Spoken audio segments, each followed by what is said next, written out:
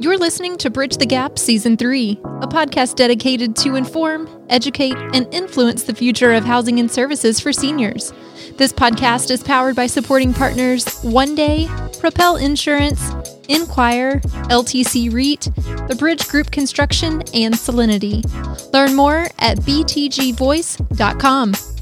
Welcome to the Bridge the Gap podcast, the senior living podcast with Josh and Lucas. A great show on deck today. One of our good friends out of Nashville, Tennessee. We were welcoming Bobby Guy to the program. Welcome. Hey guys, how's it going? Good to see you. So, Bobby, this is kind of a round 2 on your podcast episode because we didn't realize in January what 2020 was going to be like. None of us had any clue what that was going to happen. So we met up at ASHA at the beginning of the year. We had a great podcast episode, but as we kind of had it in our queue, in our backlog, we had a pandemic. So we decided to put that one on the shelf for the time being and then come back to it. And so with you being a partner at Pulcinelli, I think that this is going to be a very relevant show conversation. But before we dive into the legalities of what is bubbling up in your firm, let's talk about some of the fun things that took place at the end of last year. As people can see, if you're watching the video and if you follow Bobby on social media, you will know that Bobby is an epic electric guitar player. Thank you. Not fair, but nice. And I was very fortunate to share the stage with Bobby and Eric Mendelson at the House of Blues party that Blueprint and many others helped support and put on at the Fall Knit Conference last year. And we had a blast. It was a great time. Anytime you can play guitar and have the band up at the House of Blues in Chicago, that's a great night. It is a good day. If you can do it with like 3,000 of your best friends from the Nick, it's really a great night. It was a great night. And it was a great night, especially when I finished, because I was literally dry heaving before because I was so nervous. So that everybody knows, none of us could tell. And you broke out in the first line of the song and just nailed it. And the whole place erupted. On the video, as you look at it afterwards, there are people yelling, "Go, Lucas!" It's pretty awesome. It was incredible. I will verify that Lucas was about to hurl right before that, though. He came backstage, which I was just his biggest fan, and he was white as a ghost and sweating like I'm going to lose it right now, and he killed it. Well, that helped that I would presume that there was some heavily intoxicated people there, so that helps a lot. They don't drink at the Nick events, do they? No, not at all.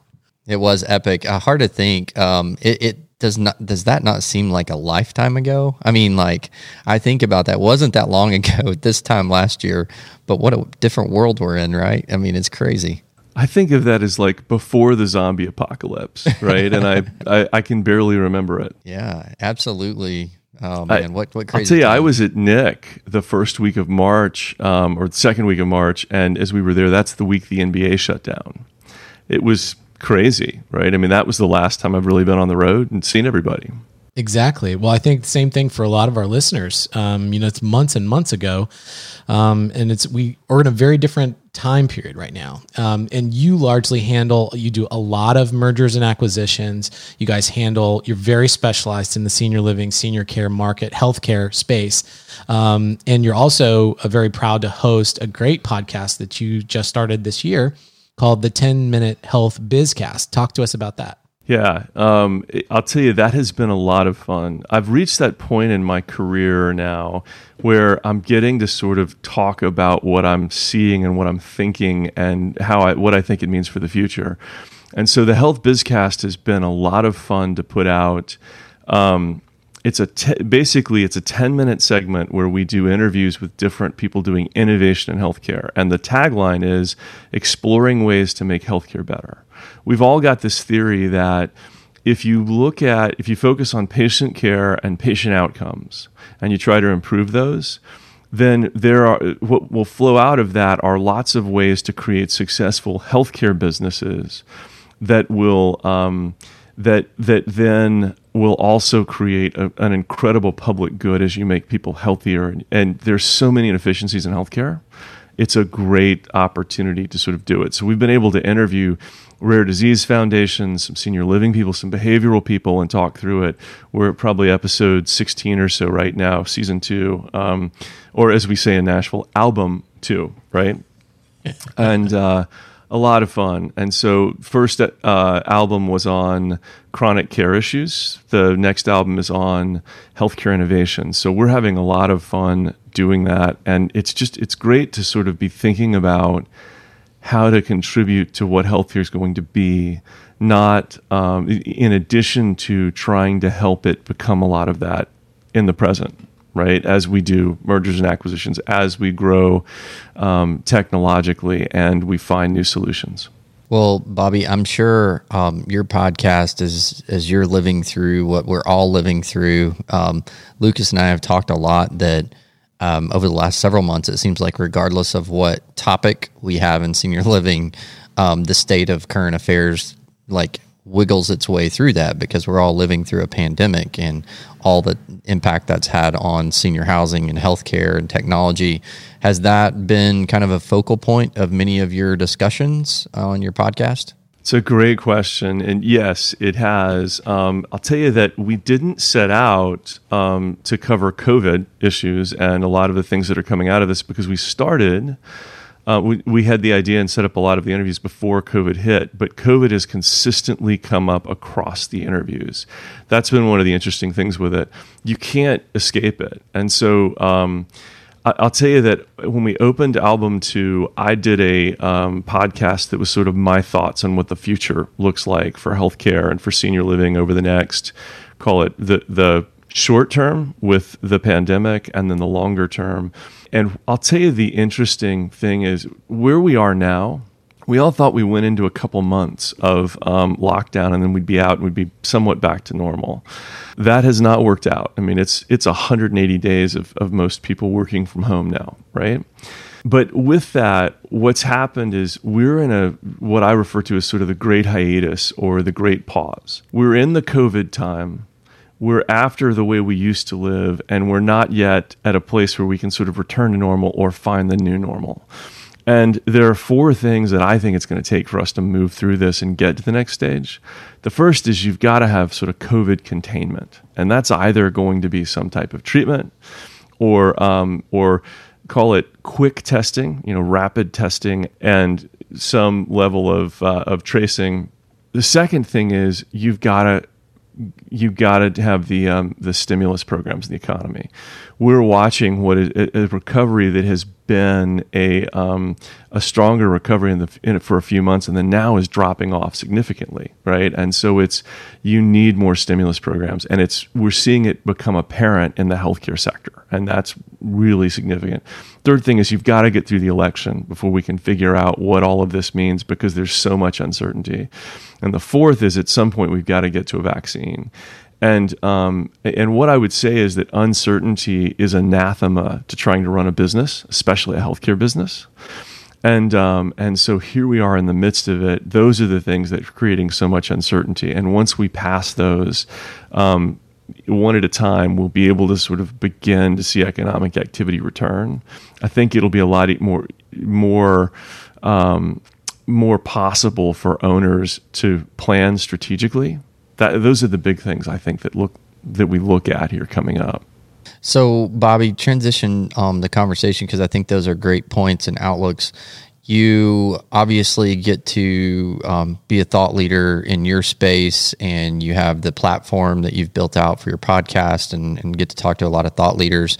But in your daily life of being a lawyer, being part of a law firm in the healthcare space and things like that, what are the hot button issues? Has that really changed a lot when you talk about, mergers and acquisitions, or is it lawsuits and litigation? Is it, risk management? I mean, what are the hot button issues right now, and how does that kind of differ or parallel from where we were just a few months ago? Yeah, great question, and right on sort of where everything is right now with COVID. What I will say is that we're doing a lot of the same things we were doing before. We're just doing them 2 to 3 times as fast. Everything is much more urgent than it used to be. So, for example, when it comes to cash flow and financing, and then the PPP programs, and then the support we've seen from CMS, all of that is urgent. We've set up basically a team internally that does nothing but handle those issues for dealing with all of it, including in M&A transactions and how it works, right? But primarily to help clients find the money to be able to bridge through the great pause. That's been a real one. On the M&A market, there's a lot of opportunity and there's a lot of need for companies to be acquired to be able to sort of survive the great pause. So that's going on. On an operations level, infection control is the number one issue. And I think we're seeing all of this happen. We're seeing lobbying, a lot of lobbying on the healthcare front. It's really important. And what I would say is that this is the first election in the U.S. that I'm aware of that will probably be highly driven by healthcare issues, right? COVID is really driving and contributing to this election, and we should expect a big change around healthcare coming out of it. I mean, President Trump and the Republican Party, who've been talking about dismantling Obamacare for a number of years, he's now going into interviews saying he has a healthcare plan, right? And so healthcare is going to drive this election, and never happened in my lifetime. Well, I think I can probably speak for Lucas. There's a lot of things that have never happened in our lifetime this year. Well said. It's been an amazing year, and I think there has been some positive things that have come from this crazy, a lot of negative things, and Lucas and I have often talked about and honestly talked to so many heroes on this show, to where, gosh, our industry has come together so much in a lot of ways during, at least in my short lifetime and experience in the industry, the most difficult times I've ever experienced. And I think we're going to have to continue to do that. I don't feel like, kind of what you said, this great pause, while I'd like to say I do see the end of the tunnel, I personally don't see the end of the tunnel yet. I'm starting to maybe see a little bit of a light, but I still think we're several months off. What are your thoughts on that? I think we're at least 6 months and probably more like 12 to 18. And I think it creates a business opportunity for a lot of companies that are in the midst of this to think about how can we be more efficient in the midst of the great pause. Right. And so anyone who can come up with opportunities to innovate now, the door is wide open to it.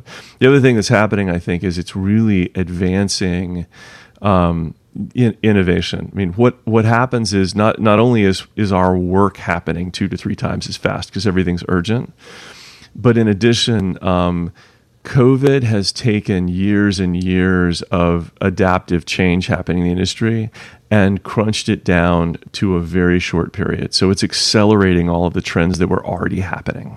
I have another question for you, and this may be a little bit out in left field, but I feel like with your pulse and healthcare in general, and I know you keep up with a lot of lobbying and things like that.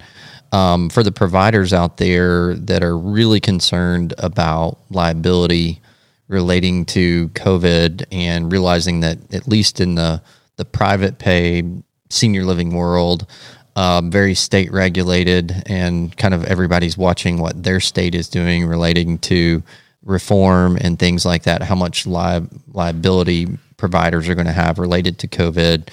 What is your thoughts on that? As you're in Nashville, but you kind of have a pulse of what different states are doing and national.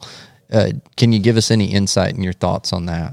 Yeah, so we've got a lot of tort protection that's happened across the country in a number of states. A lot of those statutes are being attacked right now, and it's going to be an issue of whether those hold up.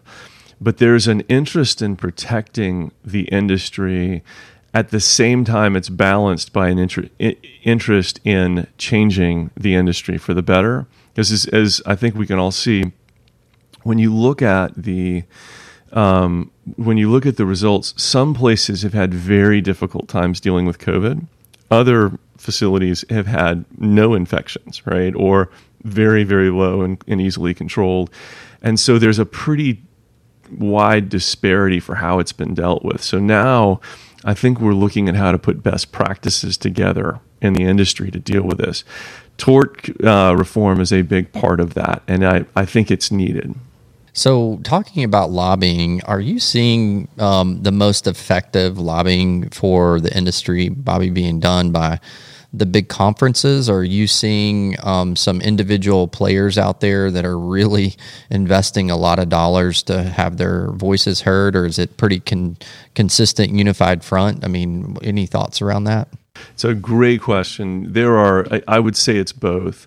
The industry organizations in senior living do a very good job of putting dollars into the lobbying efforts. And I'm sorry to say that I was really looking forward to going to the ASHA PAC meeting this year, and it's not going to happen because none of us can travel, right? But we all still need to be giving to the PAC. It's important. ASHA is doing a lot. NIC's doing a lot. Other organizations are doing a lot with it. But as well, a number of companies are dealing with it, and you've got groups put together dealing with it. And lobbying is a real interesting thing because nobody recognizes this. Everybody thinks, well, I got a legal problem. How do I deal with it?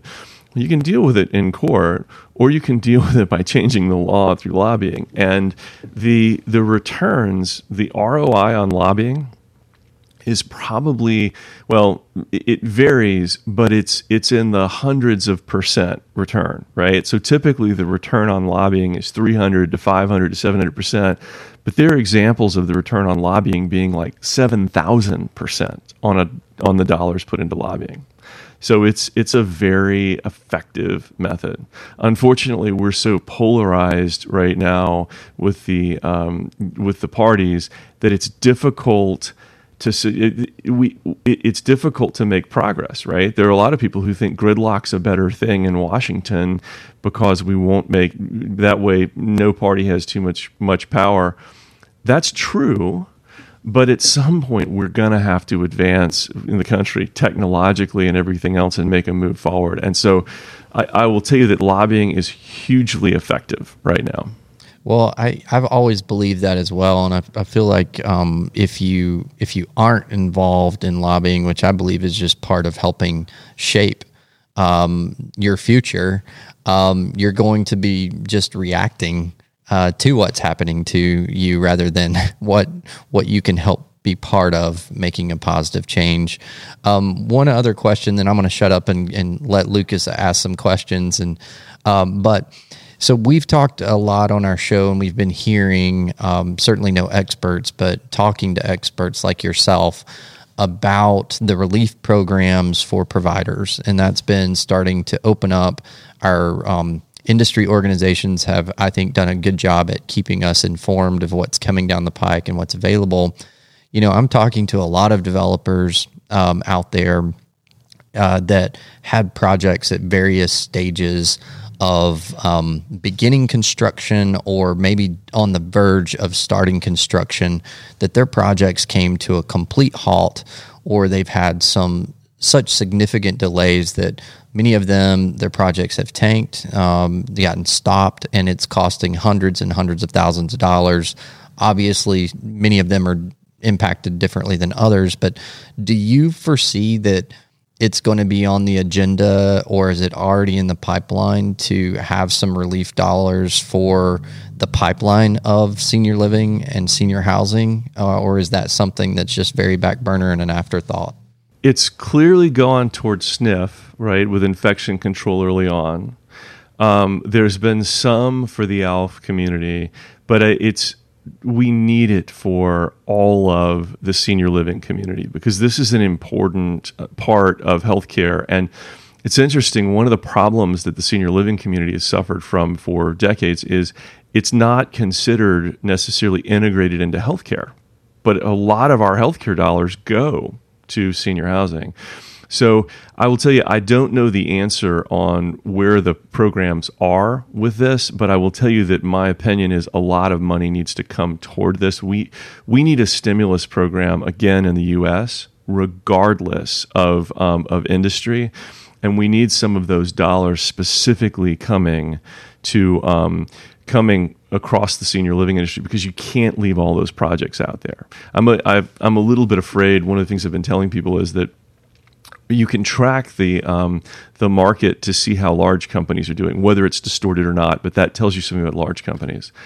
We don't really have a good measure of how smaller companies or mid-market companies are doing that are not on the national exchanges. And so I'm a little bit afraid that we will come back from COVID, and what we'll see is it's like watching a meteor shower from space. As the meteors hit the Earth, if you're standing on the moon, it's just a bunch of puffs of smoke all over the atmosphere. And when I go out to we're back in the office now with masks and everything, and when I go out to lunch and look around, it's pretty scary.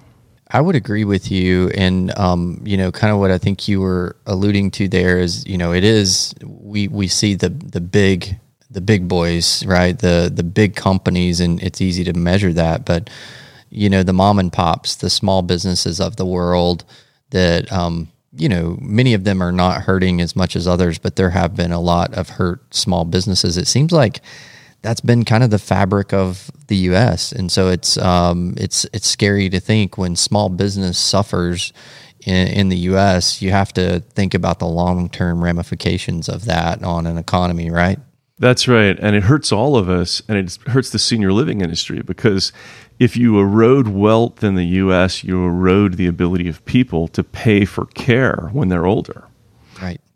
So this is something that we really have to think about. I'm strongly in favor of more stimulus programs now, because I think it's the only way, regardless of political positions on anything, we clearly need it. You can't have food lines and evictions and homelessness and everything else spiraling out of control, because it affects everything. You can call it a trickle-up effect or a trickle-down effect. It will affect all of the economy and all of the people. So, senior living fan, I'm looking for some smiles, because I always get like rainbows, like smiles from you no matter what we're going through. What would be your take on all this?